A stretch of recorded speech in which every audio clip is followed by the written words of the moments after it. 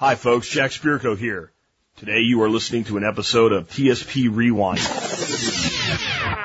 Commercial-free versions of past episodes, podcast blasts from the past. I put these up when I can't do a show due to professional commitments or rare vacations. These podcasts will appear in standard iTunes, Stitcher, and other feeds, but will be titled TSP Rewind episodes and numbered accordingly.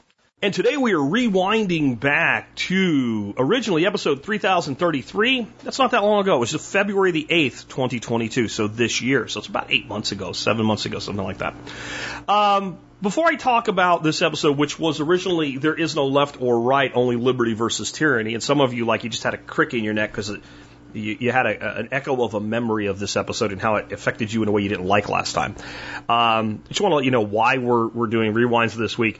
So I'm at the Self-Reliance Festival Friday, Saturday, Sunday. So that means we're driving up Thursday. We're coming back Monday. I will have a live episode this week on, it's either Tuesday or Wednesday. I don't remember now. I'll have to figure it out. My life's all in a chaos mode right now as I get ready to get out of here. But there will be one new episode this week, and there'll be 4 rewinds, and then there'll be a rewind on Monday next week, and then we'll go back into it. Nicole, John, and I should have our monthly coffee chat the morning of Tuesday. So there'll be a live stream morning of Tuesday next week. Anyway, so the reason I picked this episode is that when I originally did it, I got no less than hate mail from people. I got a lot of hateful comments on YouTube. But it was interesting what all the hate was about. The hate was about something I never said, and specifically said I'm not saying.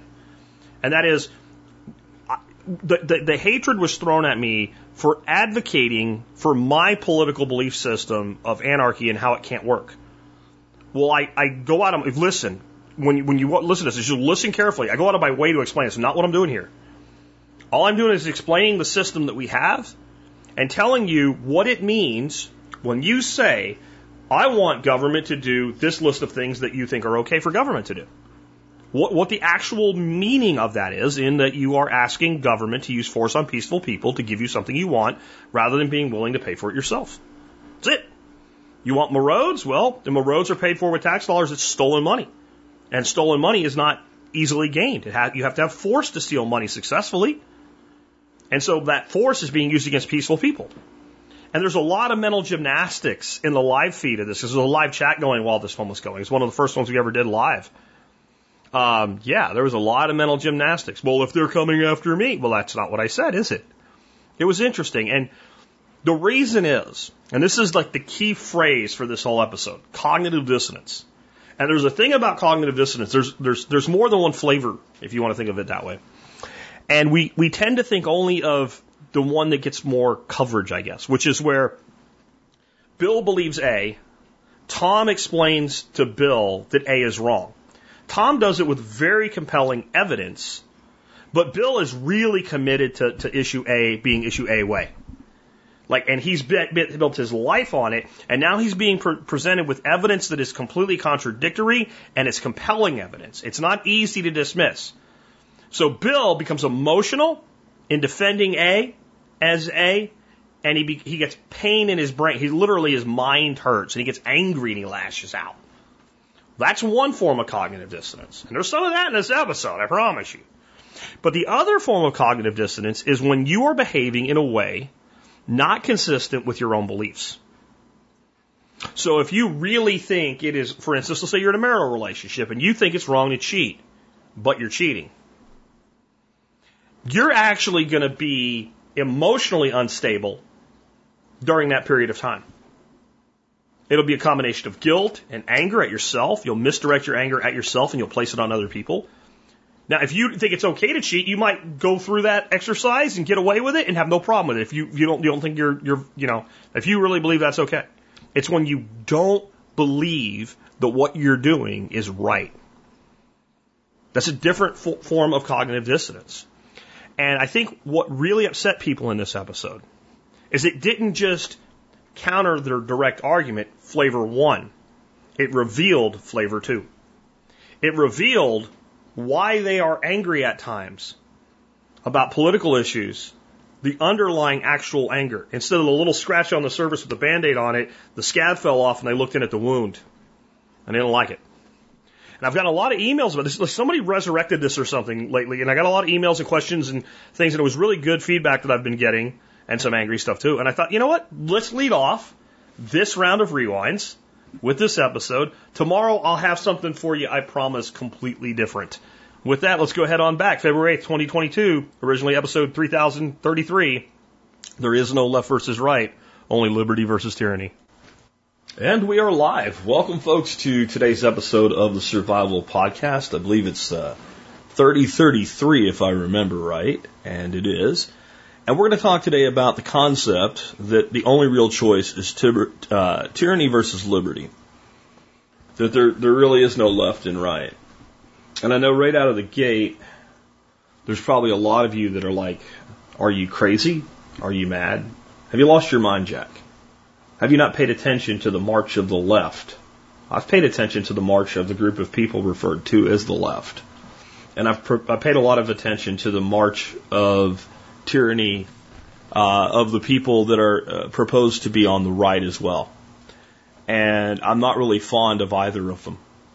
There's certainly things about the left that right now I despise and deplore more than the people that we call on the right. It does not mean that the left and right are actually constructs that make any sense. They don't. And I'm going to try to destroy that illusion for you today. That's my goal actually today, is to destroy the illusion of left and right thinking and to get you to focus on only two concepts: liberty and tyranny. And you may not agree with me in my absolute stance that we should stand up 100% for absolute liberty. You may still be afraid of absolute liberty. You may have fallen on the thing that so many libertarians fall on. If you consider yourself a libertarian, I can't go all the way to this idea of voluntarism or a scary word like anarchy because I can't figure out how it would work. That's really not the issue. That's really not the issue. The issue is a moral issue. But I want to start out with something a little bit different before we get into deconstructing the political spectrum that they taught you when you were a little kid in school and your mind was all malleable and formable and subject to indoctrination and programming. I want to start out with how yesterday, somebody that commented on the video from yesterday's stream is a perfect introduction to this. And I'm not really picking on the guy. Who knows? Maybe he had a bad day. Maybe he forgot that text is the lowest form of communications or what have you. But it is a perfect on-ramp, so let's use it. So a feller named James yesterday commented after the video was done, "Jack, you need timestamps, my dude." And I said, "Not going to happen, my dude. Do you want me to come to your house and press play for you as well?" Meaning, like, I just don't have time to do anymore, and I really believe that if this guy was sitting across from me in a bar and we were having a beer and I had said that, he would have got the fact that I was basically saying, come on, man, look, I only have so many hours in a day to do shit. And he injected himself into another conversation about it where I explained it more completely, which I'll do for you in a second. But he got really upset. And he went on a tirade of things about how upset he was. And I responded to them, and that made him more upset. But here's why I won't do it. Here's why I'm not going to start putting timestamps into the videos that I'm doing when I do these kind of segmented videos like yesterday. Today, I don't know that we would really want that anyway, even if we wanted it. But like on my Outback with Jack days, we're going through different bullets. And I can see how somebody might want to jump ahead to where I talk about Bitcoin or something like that. The question is, how much do they actually want it? How much value does it actually bring? So what I explained is a long, long time ago when TSP was really starting to come into its own and we were growing really fast. We were nowhere near as big as we are with audio downloads now, but we were getting 20, 30,000 audio downloads a day. That's a successful podcast. I was full time by the time we were there. So I was already earning my living off of the show by the time we were there. You can earn a living with a podcast if you know what you're doing, you structure your business right. You can earn a good living at 30,000 listeners. You really can. But somebody suggested this, and we weren't really doing YouTube videos at the time. This is a very new phenomenon if you're new to the show, for us doing live stream videos. And so somebody suggested it, and somebody in the audience said, well, I'll take it on, I'll do it. And on the WordPress blog that you run a podcast on, you can put in timestamps, and someone can click that timestamp, and it will go straight to that part of the audio player. So I said, okay. And here we have a spammer that needs to go away, and bam, hammer. Amazing how quickly they show up. So, no, it's not that James, guys. It's different James. Anyway, so this person said, well, I'll do it. And I was like, I don't like people working for free. So I set up a thing where that person could be tipped. And this is how you can tip the person doing it. This went on for months. And they were doing it consistently. Any show that really warranted being timestamped, they were doing it for. And then I asked them, well, how are you doing tip-wise? And they said, well, it doesn't really matter. I said, no, it absolutely matters. And they're like, well, I made $10. And we were about halfway through the month. I'm like, $10 for this month? They said, no, since I started. So they went months of doing this work. 2 to 3 shows a week. And they got tipped $10. Now, here's what that tells me. People that say they want this, like it. They'll certainly take it if it's there. Maybe they appreciate it. But in my opinion, they don't value it, right? They don't really value it. And I have a question for you guys in the chat right now. Are you willing to pay for something which you value? Now, I want to be clear about this. I wasn't looking at this from a standpoint of, if I'm providing this, you should pay me. Because I wasn't doing it. This person would have been happy to keep doing it in perpetuity until they got pissed off and left, honestly. Sooner or later, you do start to realize nobody's valuing what you're doing. I just looked at it and said, clearly this is not as important to people as they say that it is. And the way it works as an on-ramp to what we're talking about today, with what people expect government to do on their behalf, is I personally believe that people will pay for what they value. I really do. And I think if that wasn't true, then I wouldn't have a successful business, right? People join my MSB for 2 reasons. They appreciate the content that I put out, and they appreciate the discounts that the MSB affords them. I mean, if you're going to buy CBD products, for instance, I can't even imagine that you wouldn't be an MSB member. If you hated my guts, some of the discounts I have on certain CBD products are so good that you could, bite your teeth, join during a sale, and get that discount, and it's worth staying a member just to keep that discount, right? Or if you value what I do. So I know that people value what I do. The fact that you take your time to be here on a live stream tells me you value what I do. You wouldn't waste your time being here if you didn't. And it doesn't mean I'm entitled to anything. What it means is, if I keep doing what I do and enough people value what I do, I can make a living doing it. And that is true throughout the free market, or what's there of the free market. Because we don't have a true free market, friends. We don't. So I know people will pay for what they really want. But I know another thing about people. Absolutely know another thing about people. And that is that if they don't have to pay for it, they want everything. Why wouldn't I say yes? Let's say that you were buying something, right? And it was a software product. You're going to download it, install it in your computer. And while you're checking out, it says, did you know we have these 5 added features? You can also get software to do these 5 more things. And each one of those things was $15. It's only $15, but if you want it to also, slice and dice, you got to pay another $15. You'd probably look at it and you'd probably pick and choose from the list and say, hey, I don't really need this, or this, but yeah, that would be nice. And you might add 1 feature. But if it said, would you like all these features added for free? What are every damn one of you going to do? Right? And there's nothing negative about this. It just shows the inclination of human beings. You would say, I'll take it all. Maybe I'll need it someday. How do I know I won't need it? Even if you don't. You won't even think about it. You say, yes, I want that. Right? And so if you give people everything they ask for in a business, you will literally run yourself out of business. And so the reason I said no to this, and I've said no to this many times, is for everybody that says they want it, nobody seems willing to offer any consideration in return for it. Again, this is not about me making more money. It's about if it's an easy thing, if it's a simple thing, if I can just turn something on and I don't have to constantly worry about it, I don't have an ongoing expense, I don't have an ongoing task that I have to perform, and it's a convenience for people, of course I'll do it. If it costs me money, but it costs me money once and I have to do something once, I'll do it. I'm announcing today that I've added something like that for you guys that want to catch a live feed. So a lot of you say that like the YouTube reminders and all don't work. So what I've done is I bought the domain name. I've registered for like 5 years.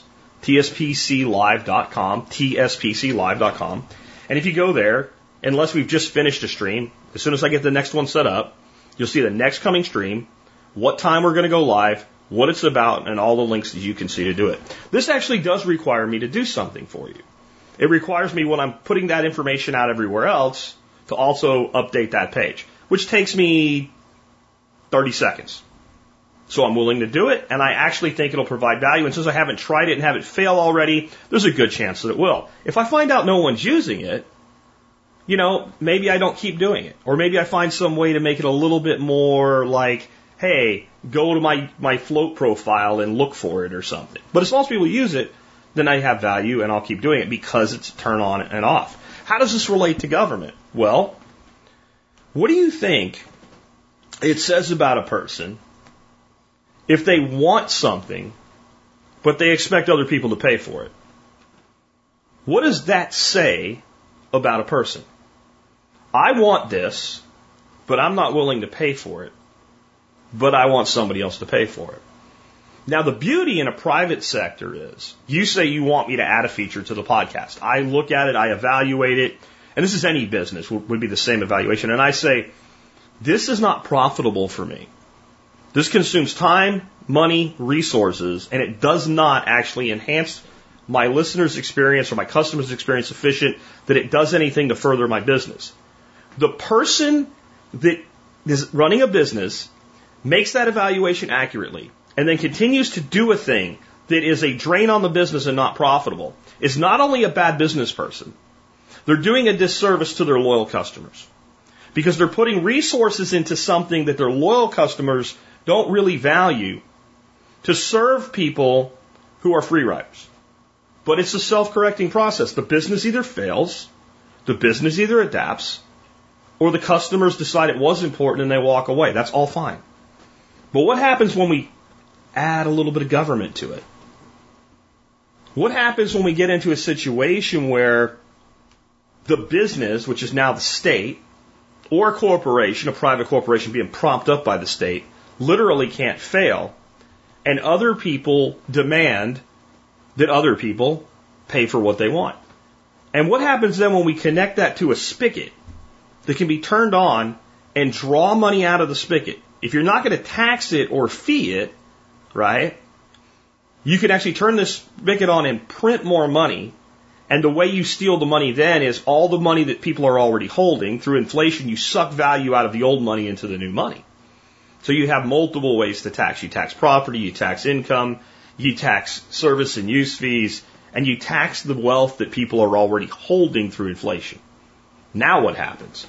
Well, now it looks for a while like everybody can have everything that they want. So then what does everybody do?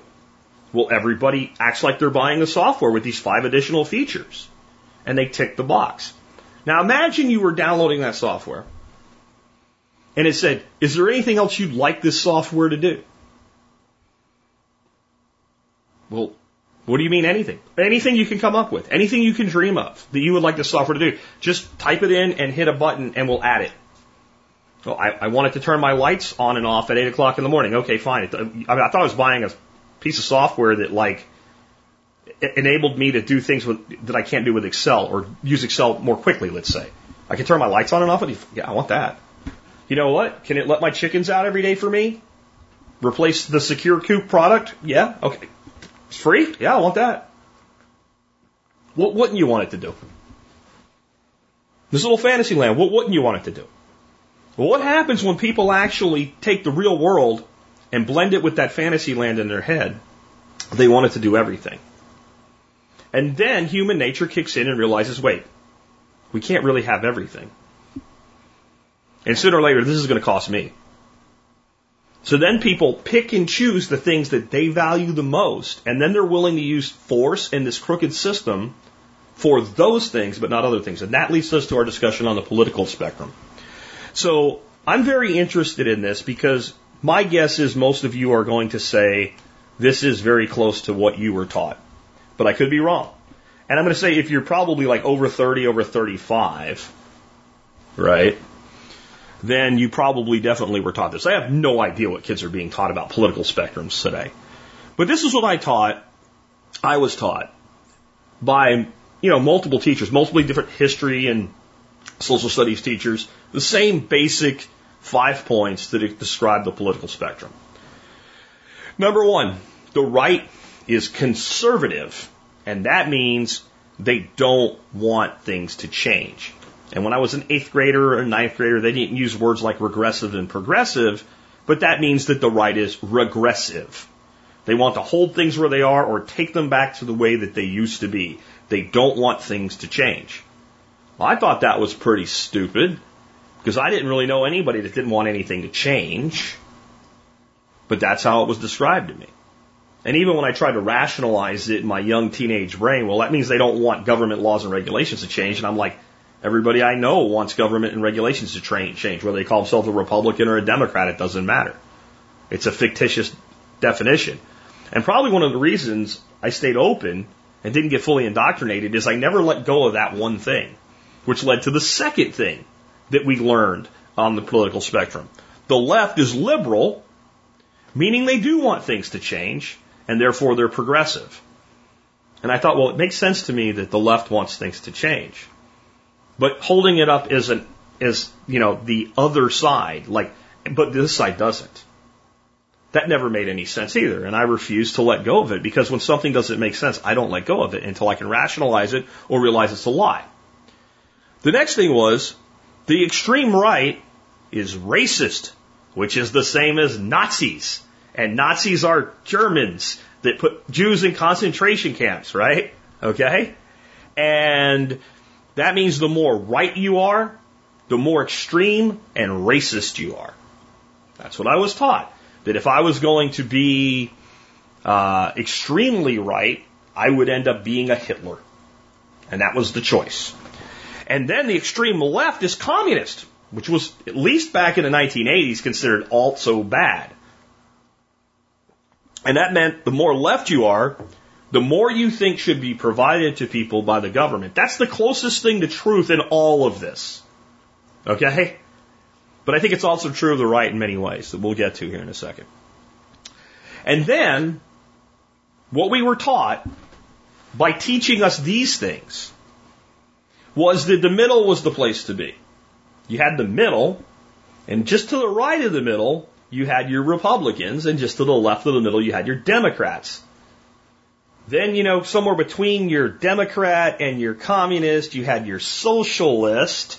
You had different flavors of socialism, and they taught us that England was a perfect example of good socialism, right? Maybe not that we should have it, but England had it, and they weren't a tyranny, and that was great. And I just look at this now, and I just think how tyrannical countries that we looked at as benevolent socialism in the 80s have become today, especially with the COVIDs, right? Australia would be an example. England would be an example. Austria would be an example. And that was the basic thing. So we all need to be moderates in the middle. Now, if I think about this, like someone trying to program a society, somebody trying to socially engineer a society, this is brilliant. If I come at this as the systems thinker that I am, the systems designer that designs permaculture systems, and saying, I want to use my power for evil instead of good, and I want to construct a society that can be easily manipulated. If I push everybody in the middle, and they really believe that their only choices are to move one way or the other from the middle, they're going to move one way or other from the middle. Because no one's going to be able to sit in the middle. Remember when I used to do Miyagi mornings? Walk a right side, safe. Walk left side, safe. Walk in middle, squish, just like grape. You can't sit in the middle. And how do you sit in the middle when the question is, what do we do with gun control? How do you sit in the middle when you do with, should we pay more or less in taxes? How do you sit in the middle? There's absolutely no way to sit in the middle. And every issue that comes up, I propose to you, you can't sit in the middle. What people mean when they say they're centrist, what they really mean is, whatever I think is the better choice at the time, and I'm subject to changing my mind as the time changes. But all they do is just ping pong back between That's so-called left and right. So what do you get? You get people that actually believe the same thing. It's okay to use force on peaceful people as long as the results are positive and for the greater good, as long as it doesn't cost me personally too much, and as long as I get what I want and nobody takes what I want away from me. So if you don't care about owning guns, you're pretty subject to the concept that maybe somebody else shouldn't either. If you do care about owning guns, you're not. So you're going to fall to one side or the other. And this is perfect because it results in a perfectly divided society that instead focusing on, hey, how much power are we giving this monster we call government? We focus on each other. This can't be by coincidence. This did not happen by accident. We were not taught this political spectrum because it's real, because I'm about to show you how unreal it is. So somebody conjured it up for the purpose of controlling a society. And that's why they teach it to you at such a young age. I'm going to give you the actual political spectrum right now. First of all, left and right are meaningless. Left and right are like being out in interstellar space and asking which way's up, down, left, right, or sideways. It's a completely arbitrary concept. I think somebody sat there and probably went liberal, and we got to do left or right, liberal left. Well, right and conservative, don't worry about it. Left and liberal will go together. That's just what we're going to go with. Right? Here's what actually happens. You got this meaningless arbitrary term of left and right. But if you say it long enough, people actually become attached to it. They can't let go. If I tell you I'm left on that issue and you're a conservative, you're immediately angry. You don't even know what the issue is. I'm serious. Like if I have an issue that I side with the left on, the conservative is pissed. Right? It's also meaningless at that point because if you said, give me an issue you side with the left on 25 years ago, I would have said being anti-war. Who the hell's anti-war anymore? We all just want to argue over what kind of war we should have now, I guess. Right? But it doesn't really mean anything. You can place the extremes on either side. You could just say that fascists are extreme leftists under this model that they have, and that communists are extreme right. What the hell difference would it make? And then you flip around your Republicans and your Democrats, right? And your socialists and your libertarians, and you have the same explanation. There's literally no reason for left and right to be left and right here. They just made it up. The extreme side of liberty, let's say that is right. Doesn't matter. But let's just say it is. That is anarchism. That is voluntarism. That's the extreme in that side. It's not fascism. Fascism is a totalitarian ideology. A complete totalitarian ideology. All right? So we have our anarchists, voluntarists, etc., all the way to one extreme. I don't even care what side it is. Next we have our libertarians, and our libertarians go in a gradient. They're either extreme minarchists. And I'm not here to say who's right and wrong in this today. I've taken my position. It's okay for you to take a position anywhere on this spectrum because I can't make that decision for you anyway. All I can do is explain my views and let you fall and figure out who you are. This is like when I explain the difference between atheist and agnostic. It's not to prove that I'm right. It's that you can't use a word like agnostic and not know what it means and have it mean anything. Agnostic does not mean anything about your belief in God. You can apply agnostic to things other than God. But if you're talking about God and you said you're agnostic, you're not saying you don't believe in God. You're saying you don't know if God is real or not. You know you don't know. You can believe devoutly and still be agnostic. That's called faith, right? You can be an atheist and agnostic and say, I don't know that God doesn't. I believe that. So we have to be concrete on what these words mean. So the libertarian, again, can be almost an anarchist. But I think we need this tiny little government for like roads and national defense, right? That's kind of the last sticking point and basic protection of property. And then you move from there to the roles that government has. And the more you want government to do, the more you head toward the other extreme. You can take fascism and you can take communism, and they also have a gradient. How much fascism, how much communism, and how much do you clamp down to get it done? And the answer is all the way eventually for everybody. But if you look at fascism and communism, it's just different marketing for the same end. Total control of society. And your Republicans and Democrats are kind of in the same spectrum. And they're somewhere in the middle. That's the actual political spectrum. That's how it actually works. Now, as soon as you know that, left and right become meaningless, and you realize you only have one choice. I either side toward liberty, or I side toward authoritarian tyranny. Now, you can be mad about that, you can be upset about that, you can be angry about that, you can tell me you don't know because somebody created, a curriculum and taught it to you to the point where you believed it, and now you can't let go of it, right? It still doesn't change the way that it is. Here's an example of that people get really mad about when you correct them on it. They get pissed. The boiling frog analogy. All right. How many of you heard? Tell me, just put Y down in the comments if you're listening to this. If you heard the boiling frog analogy, you know where I'm going. Whether you believe it or not, just put Y if you've heard of it and you know what I'm talking about. So anyway, the story of the boiling frog analogy, this is often used to explain why we have to limit government, is you take a frog and you put him in a pot and you turn the heat on really, really low. So it only goes up about 1 degree every 5 minutes, let's say. And the frog just sits there. He has no idea what's going on because it's such a gradual increase in temperature. The frog will never try to get out. The frog will never panic. It'll just sit there and it will die. It's a great analogy. Here's a problem with it. It's a lie. It's not true. It's not how amphibians and reptiles work. They don't work that way at all. If you set up a terrarium to keep a frog in, give him a little water and places to hide and stuff like that, the first thing that you do is you set up what's known as a thermal gradient, meaning you have a warm side of his housing and a cool side of his housing, and you'll watch that frog, depending on what he wants, since he doesn't have the ability to generate his own heat, since he's cold-blooded, right? He's ectothermic. He'll go to wherever he's most comfortable, just like humans do. Just as a frog, he has a greater need of supplemental heating. He doesn't have an internal thermos like you do. So if you understand biology, you know that's a lie, but yet you tell people it's a lie. They get angry. They get angry and they get mad. Tell a person that, hey, you know what, putting a goldfish in a smaller container won't limit its size. It'll still get too big they get mad. Well, it doesn't matter how true it is or how many times it's been proved, they get mad because they cling to the idea.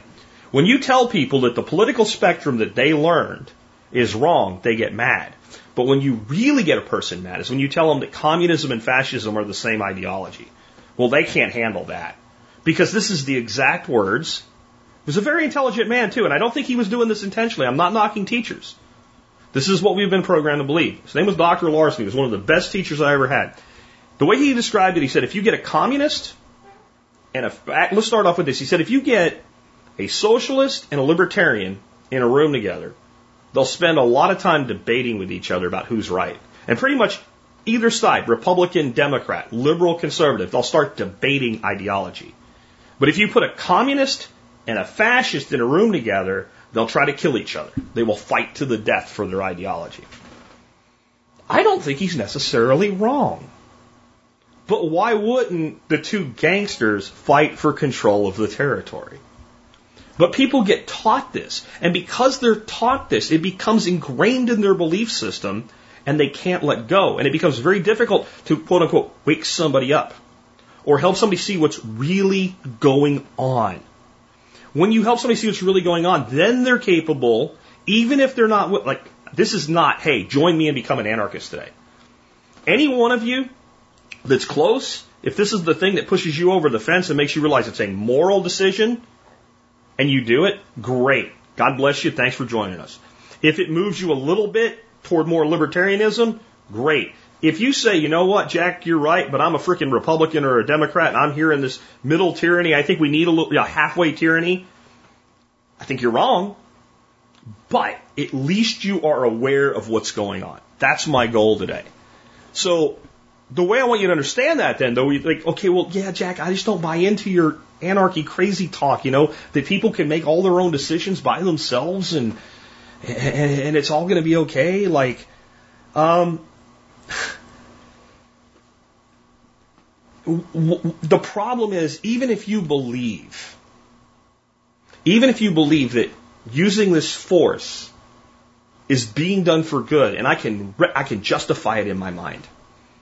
We have to have roads, we have to have hospitals, we have to have schools, we have to have national defense. If you say those are my 4 pillars, we got to have that. I'm going to tell you a story. I don't remember the name of the movie. It was probably just called Alligator.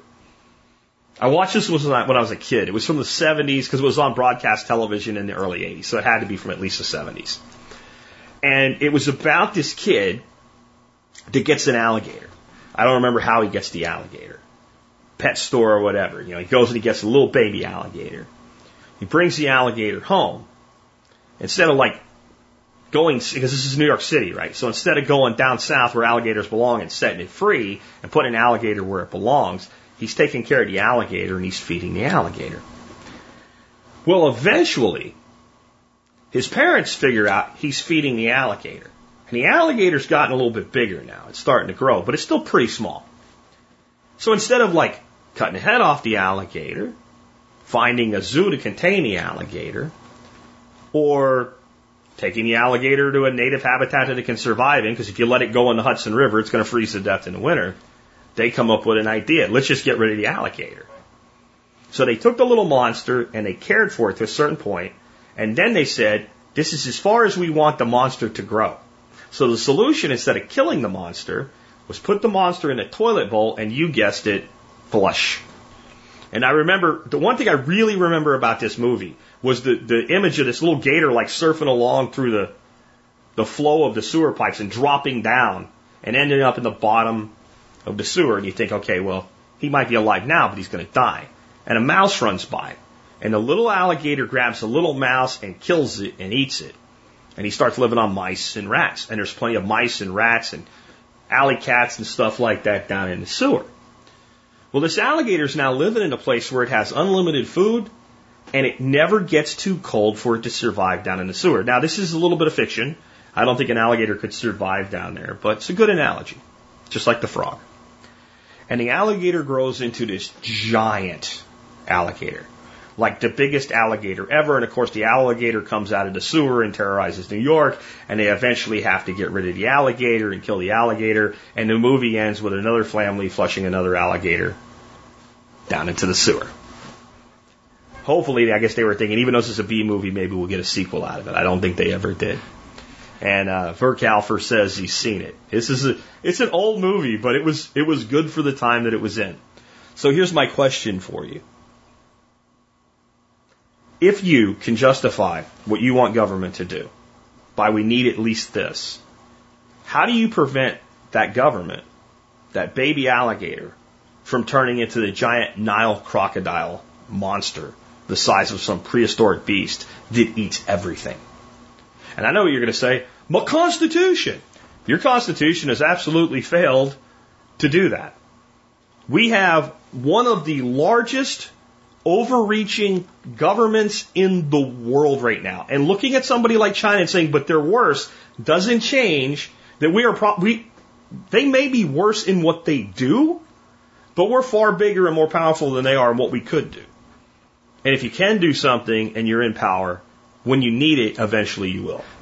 Our government could be more oppressive than China's government tomorrow, Constitution be damned. You want me to prove it to you?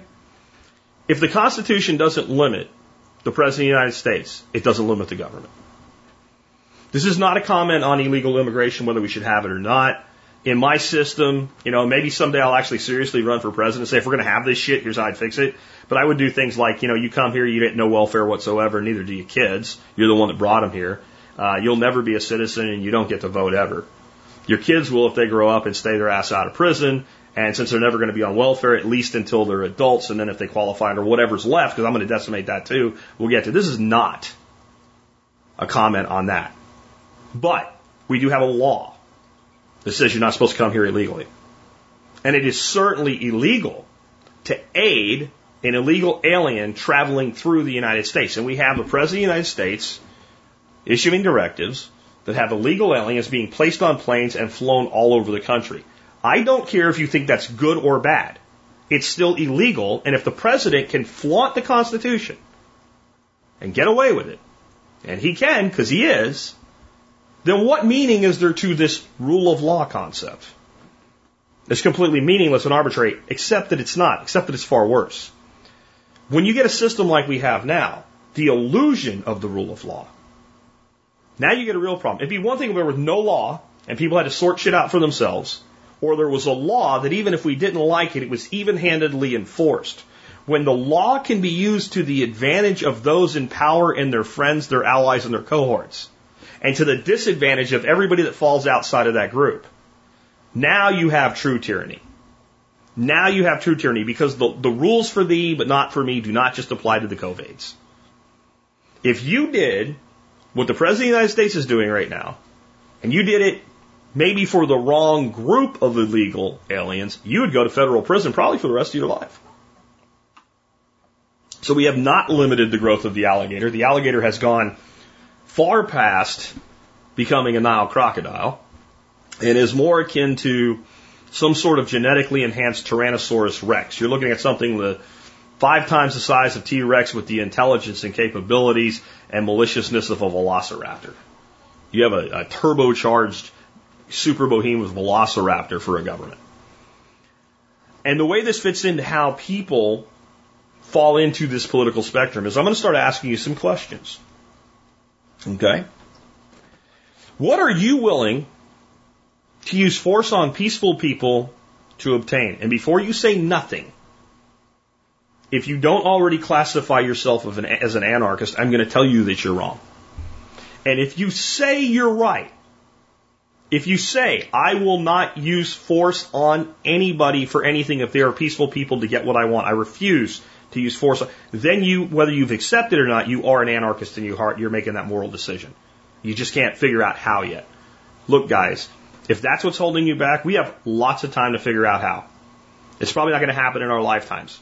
But the more people we move this direction, the better we get. Tuger says, depends on how desperate I am. At least that's an honest answer. And John says, I'm an anarchist, so nothing. Then I'll take you at your word.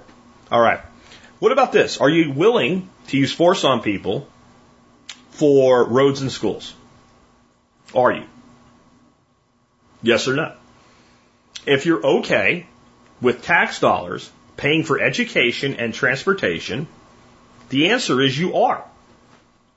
I don't care if you don't like that. I don't care if it goes against your grain. Maybe that's good. Maybe then we're exposing that cancer within you. That's your cognitive dissonance. Let's talk about this before we go through this list, because I think this will be a good way to really understand why I put this list together.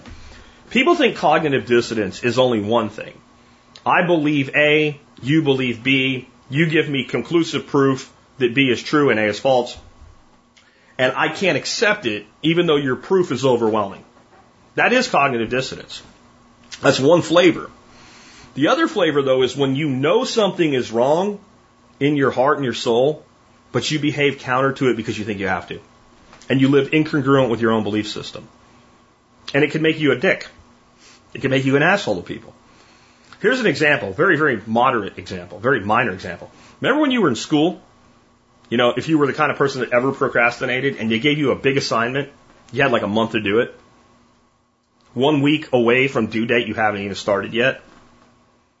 And you know you should, but your friends want to go out, so you go out, you party, hang out, play video games, whatever it was you did back then, and you get another day closer, and all of a sudden you start becoming really edgy and irritable, and you start being like snapping at people for no good reason. And you think it's just, well, this person's being a dick, or I'm under stress, or whatever. What it is you know what you should have done, and you didn't do it, and you know in your heart and your soul that you are not being congruent with what your beliefs are. That's also a form of cognitive dissonance. So as I go through this list, if you're like, yes, we need that, and yes, this has to be done by government, and I say, well, then you're willing to use force on peaceful people to acquire it, and you don't like it, it's not because it's not true. It's because your morals are conflicting with your beliefs and your actions. Okay? That's what it means. So next, what about security of personal property? Now, I know what some of you are thinking. You're trying to get around this. I'm not going to let you. That's why I put this list together. It was a very, very thought out list that I put together. I just randomly throw this shit up here. You might think, well, it's okay to use force to secure my personal property. That's not what I asked you.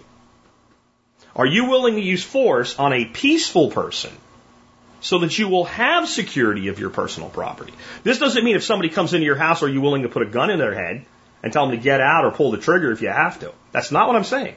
I'm saying, in order to have your property policed, against people that are not peaceful? Are you willing to take from people who are peaceful to have that? Many of you are. I'm not here to tell you you're wrong today. I'm just here to tell you that's what you're doing. And don't ever think it's not what you're doing. Just because someone else applies the force, the theft and extortion we call taxation, just because somebody else provides that force, if you're okay with it being applied, it's force by proxy, and it's no different than, I didn't shoot the guy, I just paid the guy to shoot him. It's the same thing. So are you willing to use force on peaceful people to have security of personal property?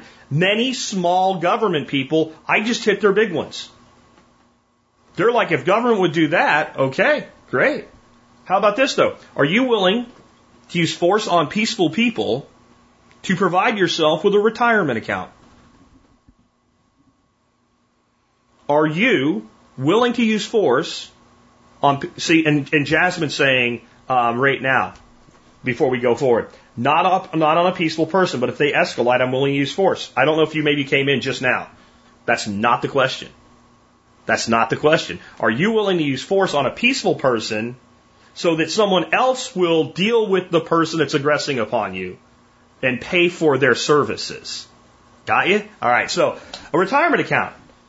Who here is willing to allow someone to go out and force someone else who's peaceful and not bothering them to spend their own money, right, to fund your 401k?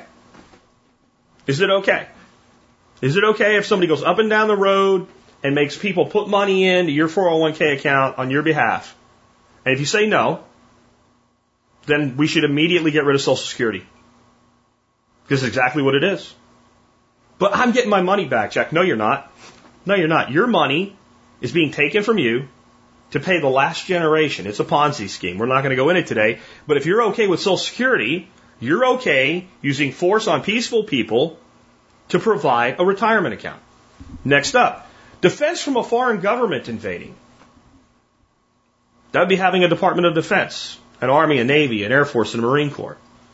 This is going to hit a lot of you people, because I know a lot of you like me, you're veterans, you served, and you know that most of those who serve are very, very noble people. At least they are when they go in. It's why they go in. Military service has a way of changing you, not always for the better. But people sacrifice of themselves to join the military. We're not asking you that, whether they're noble or even if the service is good and necessary. I'm asking you, is it okay to go take money from peaceful people who don't want to give it to you, to take their rightfully acquired property away from them in order to provide yourself, your fellow Americans, with national defense? That's also something that most libertarians are okay with. They're not okay with the military-industrial complex we have. But a defensive military, oh yeah, we need that. But didn't everybody here tell me that if you needed, wanted, and valued something, that you would be willing to pay for it? Keep that in mind as we go through this, and you're going, I don't know how we would do this. What about a health care plan? Are you willing to use force and aggression on peaceful people to provide yourself with a health care plan? Would you be? I'm not. But if you're pro-Medicaid and Medicare, just because it only is provided to certain people and it's not for you personally, and if you're like, well, I'm willing to pay my part so that people that have less or older people can have, some of their medical care taken care of, well, then you value it enough to pay for it. I asked you if you're willing to use force on peaceful people to provide it to yourself and others against their will. Really, this is government. Ron's saying, damn, Jack, got me thinking now. I want you to think. This is what we're doing. This is what we're doing. It's exactly what we're doing. What about, are you willing to use force on peaceful people for the stability of a fiat currency issued by private banks? That's a hard one. It's a lot of big words. Are you willing to use force on peaceful people to ensure the stability of the United States currency, let's not even worry about how it's created right now. We'll let that go for a minute. Are you willing to use force on peaceful people, not bothering anybody, to enforce the stability of the dollar? No? What do you think the main purpose of our military is? Do you think the main purpose of our military is to defend our shores and borders? We have almost no military presence whatsoever anywhere near our shores and borders. You know what the United States Blue Water Navy does? Ensures that the dollar stays valuable. That's what it does. I'm sorry. What does all this resistance to cryptocurrency, what's the real purpose of it? Ensure the stability of the dollar. Your orange man hero, Trump, even said so. I prefer the good old U.S. dollar. Boomer as fuck, huh? So are you willing to use force on peaceful people to ensure the stability of a currency? Or do you think currencies should stand up and be currencies based on the value people actually have in them? Which one? How about this? The ability to force people thousands of miles away to do what you want them to do or to not do what you don't want them to do. Are you willing to use force on peaceful people here, your neighbors, have somebody extort them for money so that somebody else can go 5,000 miles away to stop another country from doing something you don't want them to do or to make them do a thing that you do want them to do? Again, I'm back to what do you think the purpose of our military is? I'll give anybody here $500 if you can show me any nation that's dropped, not total bombs, because we'd win that, that's easy. Like, show me any nation that between 1900 and today dropped at least one bomb on more nations than the United States. Go ahead. $500 and I'll give it to you in cash, Bitcoin, or Ethereum. You can pick any one of the three. If you can show me that a nation other than a nation between 1900 and 2022 dropped at least one bomb on more nations total than the United States did, my money's safe. Oh, by the way, if you take the bet, you got to pay me. So be sure before you take the bet, okay? How about to obtain natural resources from other nations? So if we want oil or coal or palladium or rare earth metals from another nation, and there's something, maybe it's not even an invasion of military, something like that. Maybe there's some sort of leverage that we need to place. Maybe what we need to do is we need to go to this other nation and be like, hey, tell you what, we'll give you like $30 billion in aid over the next 10 years, but we want access to your rare earth metals, right? You know what? That's actually commerce. That part of the deal, in of itself, if it's just that, which it never is, it's not so bad. You're basically buying access to material. That's the free market, except it's not because, first of all, who owns the material should be the people in that place that we call geographically a nation, not maybe one dictator that has the power to do it on their behalf without their consideration. But where'd the $30 billion come from? You, me, our grandchildren, whatever. Well, how do they get it? Through force. So if you're okay when we go into another nation and we make a deal, even using soft power, as they call it, to acquire natural resources that we're going to bring home because it benefits you, what you're saying, and again, I'm not telling you you're wrong. Maybe I'm wrong. Maybe anarchism can't work, right? I don't believe that, but maybe it can. I'll give you that today so that we have this discussion instead of an argument. It's fine if you believe that, because I can't change what you believe anyway. But what you're saying is you're okay with the United States government if I refuse to give up my property that I've rightfully earned, puts a gun to my head and makes me do it so that you can have the benefit of that. That's what you're saying. Could be copper, could be anything. Somebody's saying it doesn't matter. I'm simply asking, are you okay using force on peaceful people to acquire natural resources from some other part of the world so that you can have what you want? Because that's what government does. It gives you what you want, whether you realize it or not. Are you willing to use force on peaceful people for the ability to silence a voice you don't want to be heard, i.e. censor? Boy, and I know I've got a lot of free speech-minded people here, but do you think there's some speech that should be silenced? I actually think there's some speech that should be silenced by the person that doesn't want to hear it. I have the ability to listen to you or not listen to you. If we're talking about electronic means, I have the ability to not read what you wrote, to block you, to whatever.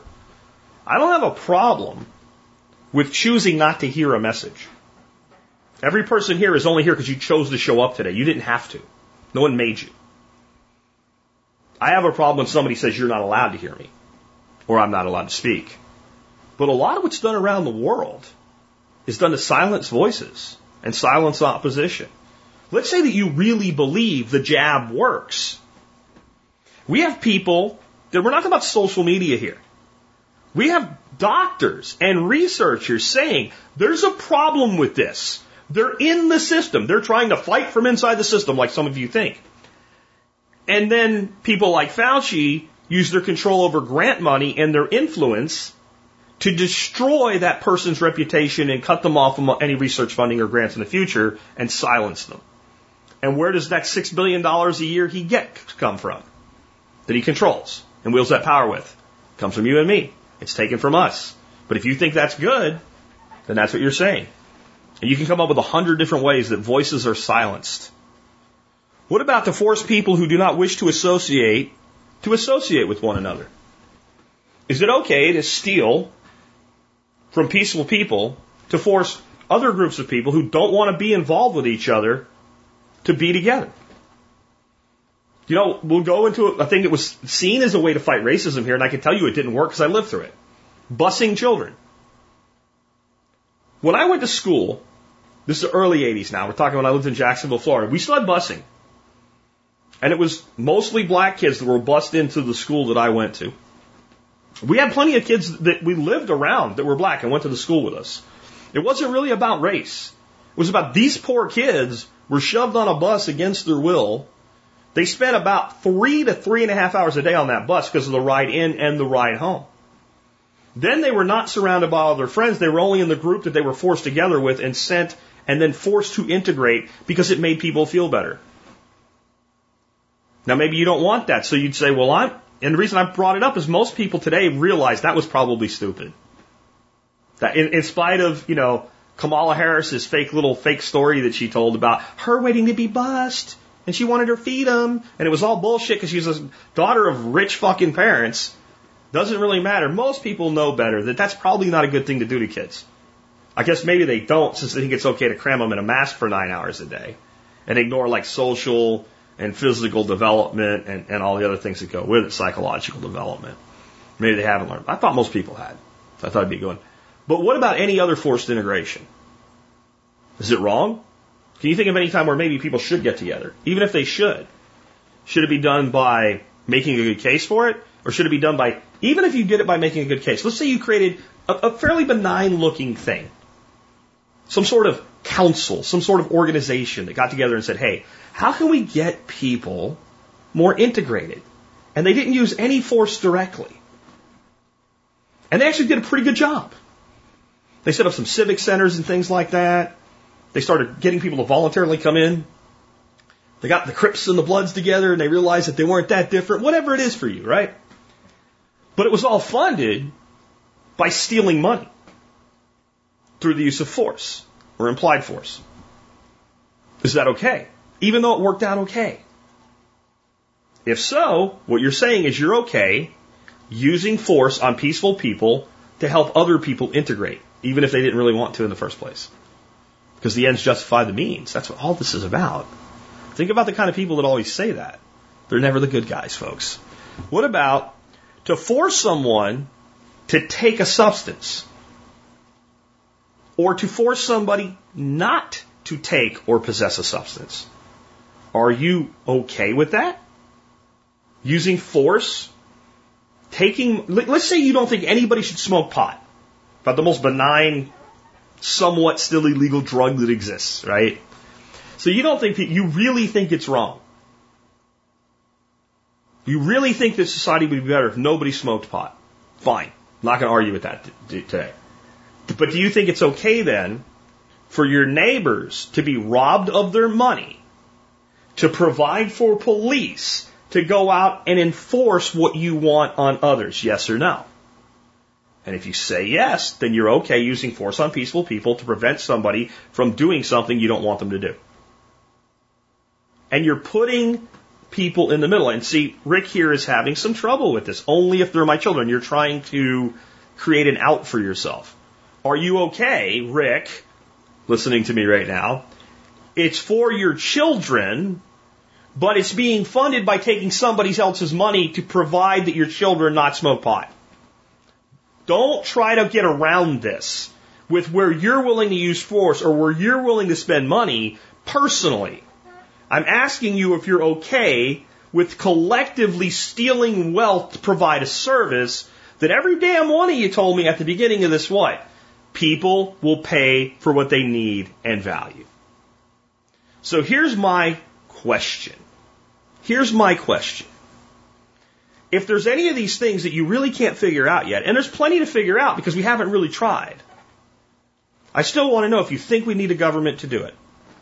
My final question is, how, friends, is it possible that we will ever prevent the baby alligator, the smallest, most limited government probably created in 1,000 years was the original government of the United States, and not our constitutional government either. Under the Articles of Confederation, it was probably the most limited government that ever existed under the Articles of Confederation. And the constitutional republic formed as they dissolved that government it has to be the second most limited government to exist in the last 1,000 years. There was truly a real government, a true state. Look what it's become. Tell me it's not a sewer monster. And this is the trap. Write any document you want. Create any contract with government that you want. Make any amendment that you want. Limit any power that you choose to. But create a state. And you have a baby alligator. It will eat a mouse. And it will get a little bit bigger. And it will eat a rat. And it will get a little bit bigger. Then it'll eat a squirrel or a cat. And it'll get a little bit bigger. It'll start eating dogs and deer, turtles, maybe other alligators. That's what war is, alligators eating alligators. Eventually it'll start eating deer and people. And anything it can get its jaws around. It will eat, it will consume, and it will grow. And at least in nature, there's a limit to how long that alligator can live. There's a limit to how big that alligator can get. And there are restrictions on where that alligator can go. With government, there's no restriction on life expectancy. Unless the people dissolve the government can exist in perpetuity. There are governments around today that have essentially existed. They've evolved, they've changed, but the same government has existed for thousands of years. They have no limit to where they can go. If there's another country that says they're not welcome, if they get big enough and powerful enough, the alligator eats the alligator. It's called an invasion. There's no limit to their power, no matter how much you think it's limited, because they'll just keep eating rats and mice until they're big enough to eat dogs and cats. And they'll eat dogs and cats until they're big enough to eat people. There is no stopping the state from growing. There's curtailing growth for a time. There's transforming a form of government and creating a setback. But the march of the state is endless and relentless and forever. Because only people who crave power will seek power in government. Only those who crave power. And this is the thing that you have to understand. And I learned this not just from dealing with people that are statists and dealing from people in bureaucracy and in politics, but dealing with corporations as well. When you ask people if they think we need regulation, they always say yes. Yes, we need regulations. But then every single one of those people, if they have any power, whether that be to control your phone service as a corporation, or your communications as a social media platform, or to surveil the people of the United States like the NSA, or to surveil the people of the world like the CIA and overthrow governments. No matter where you fall in that spectrum with people, they always say we need regulation, but they always see the regulations that apply to them as a problem. We can't do our job because of these restrictions. So then it's natural to use whatever power, status, jujitsu you have to get around those regulations. So I know what some of you are thinking. We just need more regulation, more control, more restriction. Well, here's what happens. Let's say we're going to restrict a corporation, and we're going to create a governing body that's going to oversee them in the public space. Now, I already asked you if you're okay with stealing from peaceful people to provide it. Let's assume you said yes, and you think this can work this time. I know we'll set up something like, I don't know, Food and Drug Administration to make sure that people aren't putting bad medicine out there. And so the government will steal some money, and they will use it to build this department. And the department, like any bacteria, will begin to multiply and grow. And it will get to a point where it starts asking for more money from government. It will create crises that need to be funded so it can get more money from government. It will finagle and work and use nepotism to make partnerships within government to get more money from government. It'll go and make deals with private corporations and public-private partnerships and give them no-bid contracts to bring in revenue. And then they'll say to the government, look how good we've done, daddy government. We're baby government. We want some more money. And then they'll come up with regulatory schemes. Hey, since we're doing all the work to regulate these entities, they should pay for our service. That's like running government like a business. That's great. Okay, let's see where that goes. So if you're slaughtering chickens, you have to pay for a full-time employee to sit in a desk at your facility. If you're issuing drugs, you share patents with NIH or what have you. And what happens is over time, as these bureaucracies grow into this bloated monstrosity, most of their funding actually starts to come from, or a significant portion of their funding comes from, the very people they're supposed to regulate. That's called regulatory capture. There's actually a word for it because it's that common that we made a word for it. So what you end up with is the regulatory bodies that are supposed to oversee the pharmaceutical industry are beholden to the pharmaceutical industry for much of their funding. I wonder how stringently they're going to regulate them now. And you can go into that, you can go into agriculture, you can go into communications, you can keep going. Because you live in a government that is best described, despite that political spectrum we went through, that all Nazis were fascists and all fascists were Nazis and all fascists were essentially Hitlers. And you don't see any, not many concentration camps anyway. You don't see no furnaces burning people or anything directly. It's hard to believe you live in a fascist economy. But that's what you live in. The entire method of control with fascism is public-private partnerships. It is the commingling of government and private entities. Communism just means that the government controls everything and the private companies do what they're told.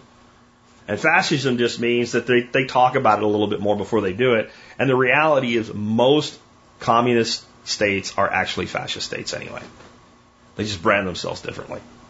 Because in the end, if you think that there weren't any big businesses in the Soviet Union before the fall of the Soviet Union, the breakup of the Soviet Union, I encourage you to look up Arm & Hammer and not the people that make baking soda. Just saying. Okay. So that's where we're at, guys. And at this point, I'm going to wrap up today. I'm going to keep this one right at just a little bit over an hour, and I'll have the audio one out soon. I'm not going to do a lot of talking back and forth with you guys today. I got some stuff going on here today that I need to take care of, so I hope you guys are okay with that. But I do appreciate you for being here today. And again, I'm not evangelizing anarchism today. I'm really not. If I was evangelizing anarchism today, I would have given you reasons to become an anarchist. Okay? The only thing I did today, for many of you, not all of you, because many of you already know, is reveal to you who you are and what your choices mean. And what you're saying when you say things like, but we have to have. Okay, but this is what you mean when you say that. You mean that this is so important, and I believe so strongly that even though we absolutely need this, that not enough people would pay for it to have it if we didn't force people to pay for it to have it. And here's my thing. This is the only way I can be genuine with you today. You might be right. You might be right. I just don't believe that you are.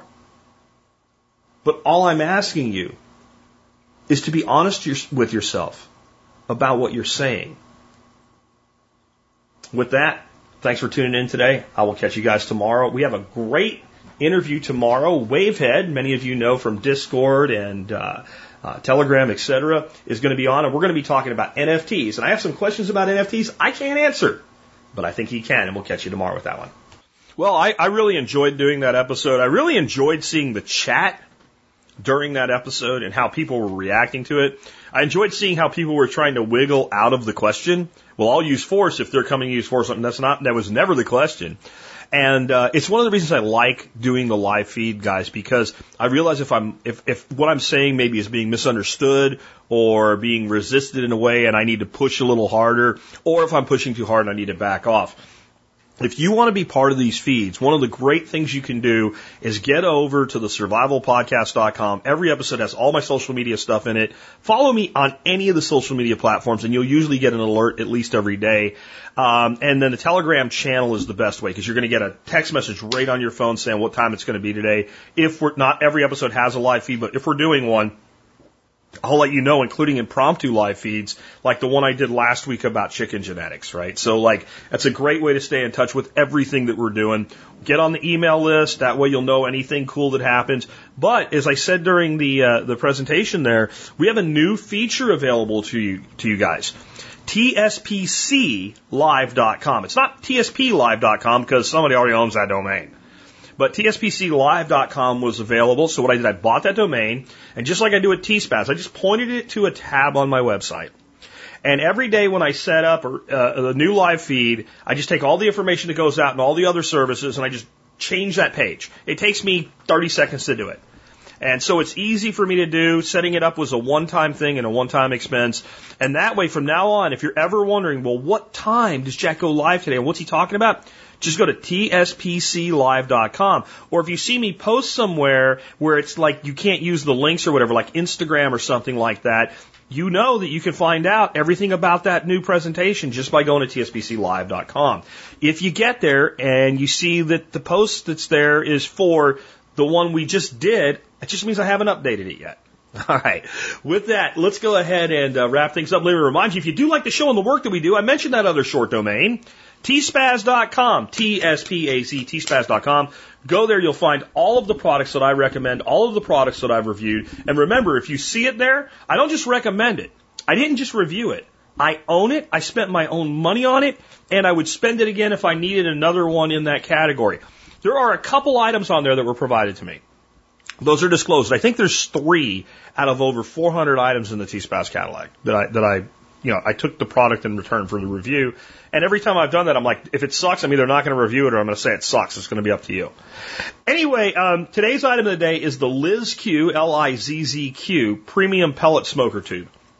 I found a really great one about a year ago I loved, made by a company called Cave Tools. And it's a little bit better than this one, but it's also been sold out for like 18 months now. I think the supply shortage killed the product off. This was the next best one I could find, and it's really just as good. It's a little less capacity. But if you want a pellet smoker tube to smoke meat on your grill, and you can cold smoke, or you can hot smoke, you can warm smoke, you can do anything you want. You set your grill for the temperature, including not on at all.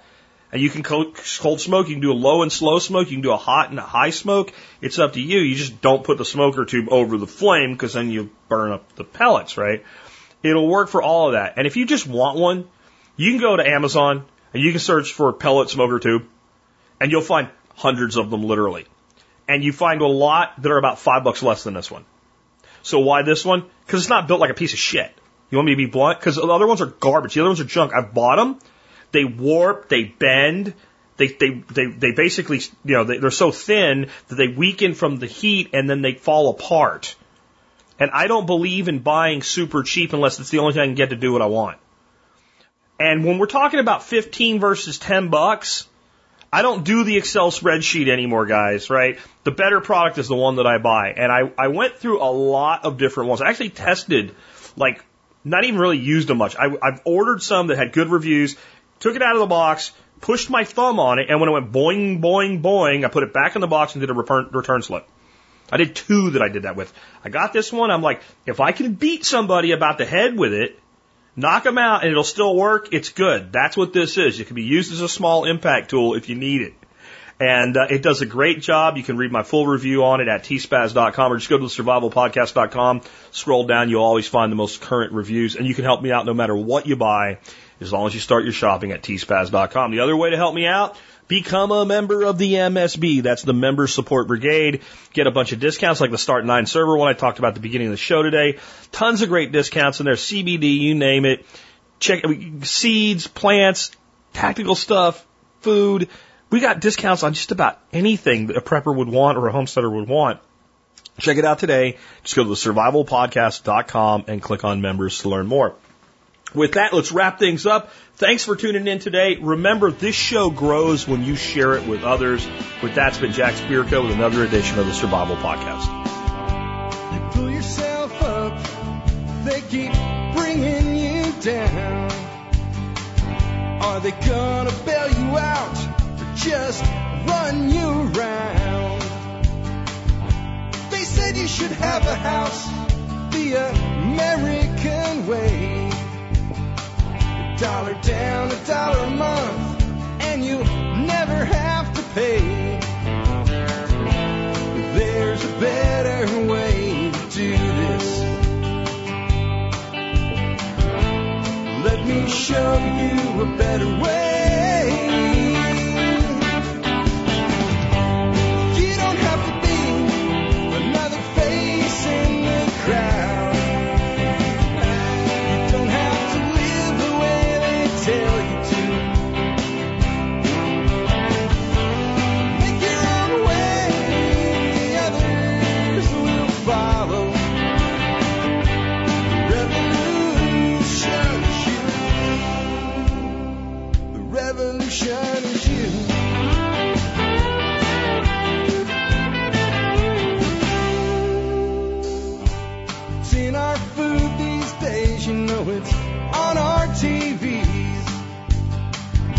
Sometimes we forget we are what we eat.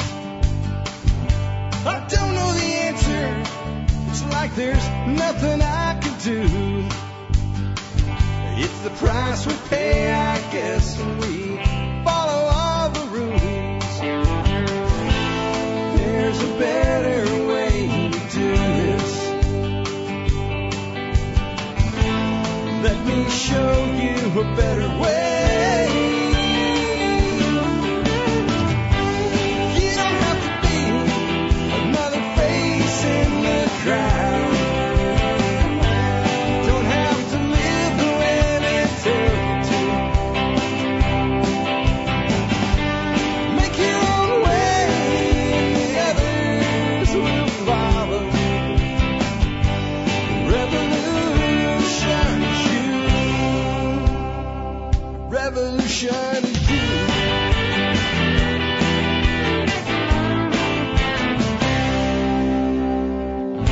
Someday we'll realize our children just can't pay. 'Cause nobody up there cares. They're living for today.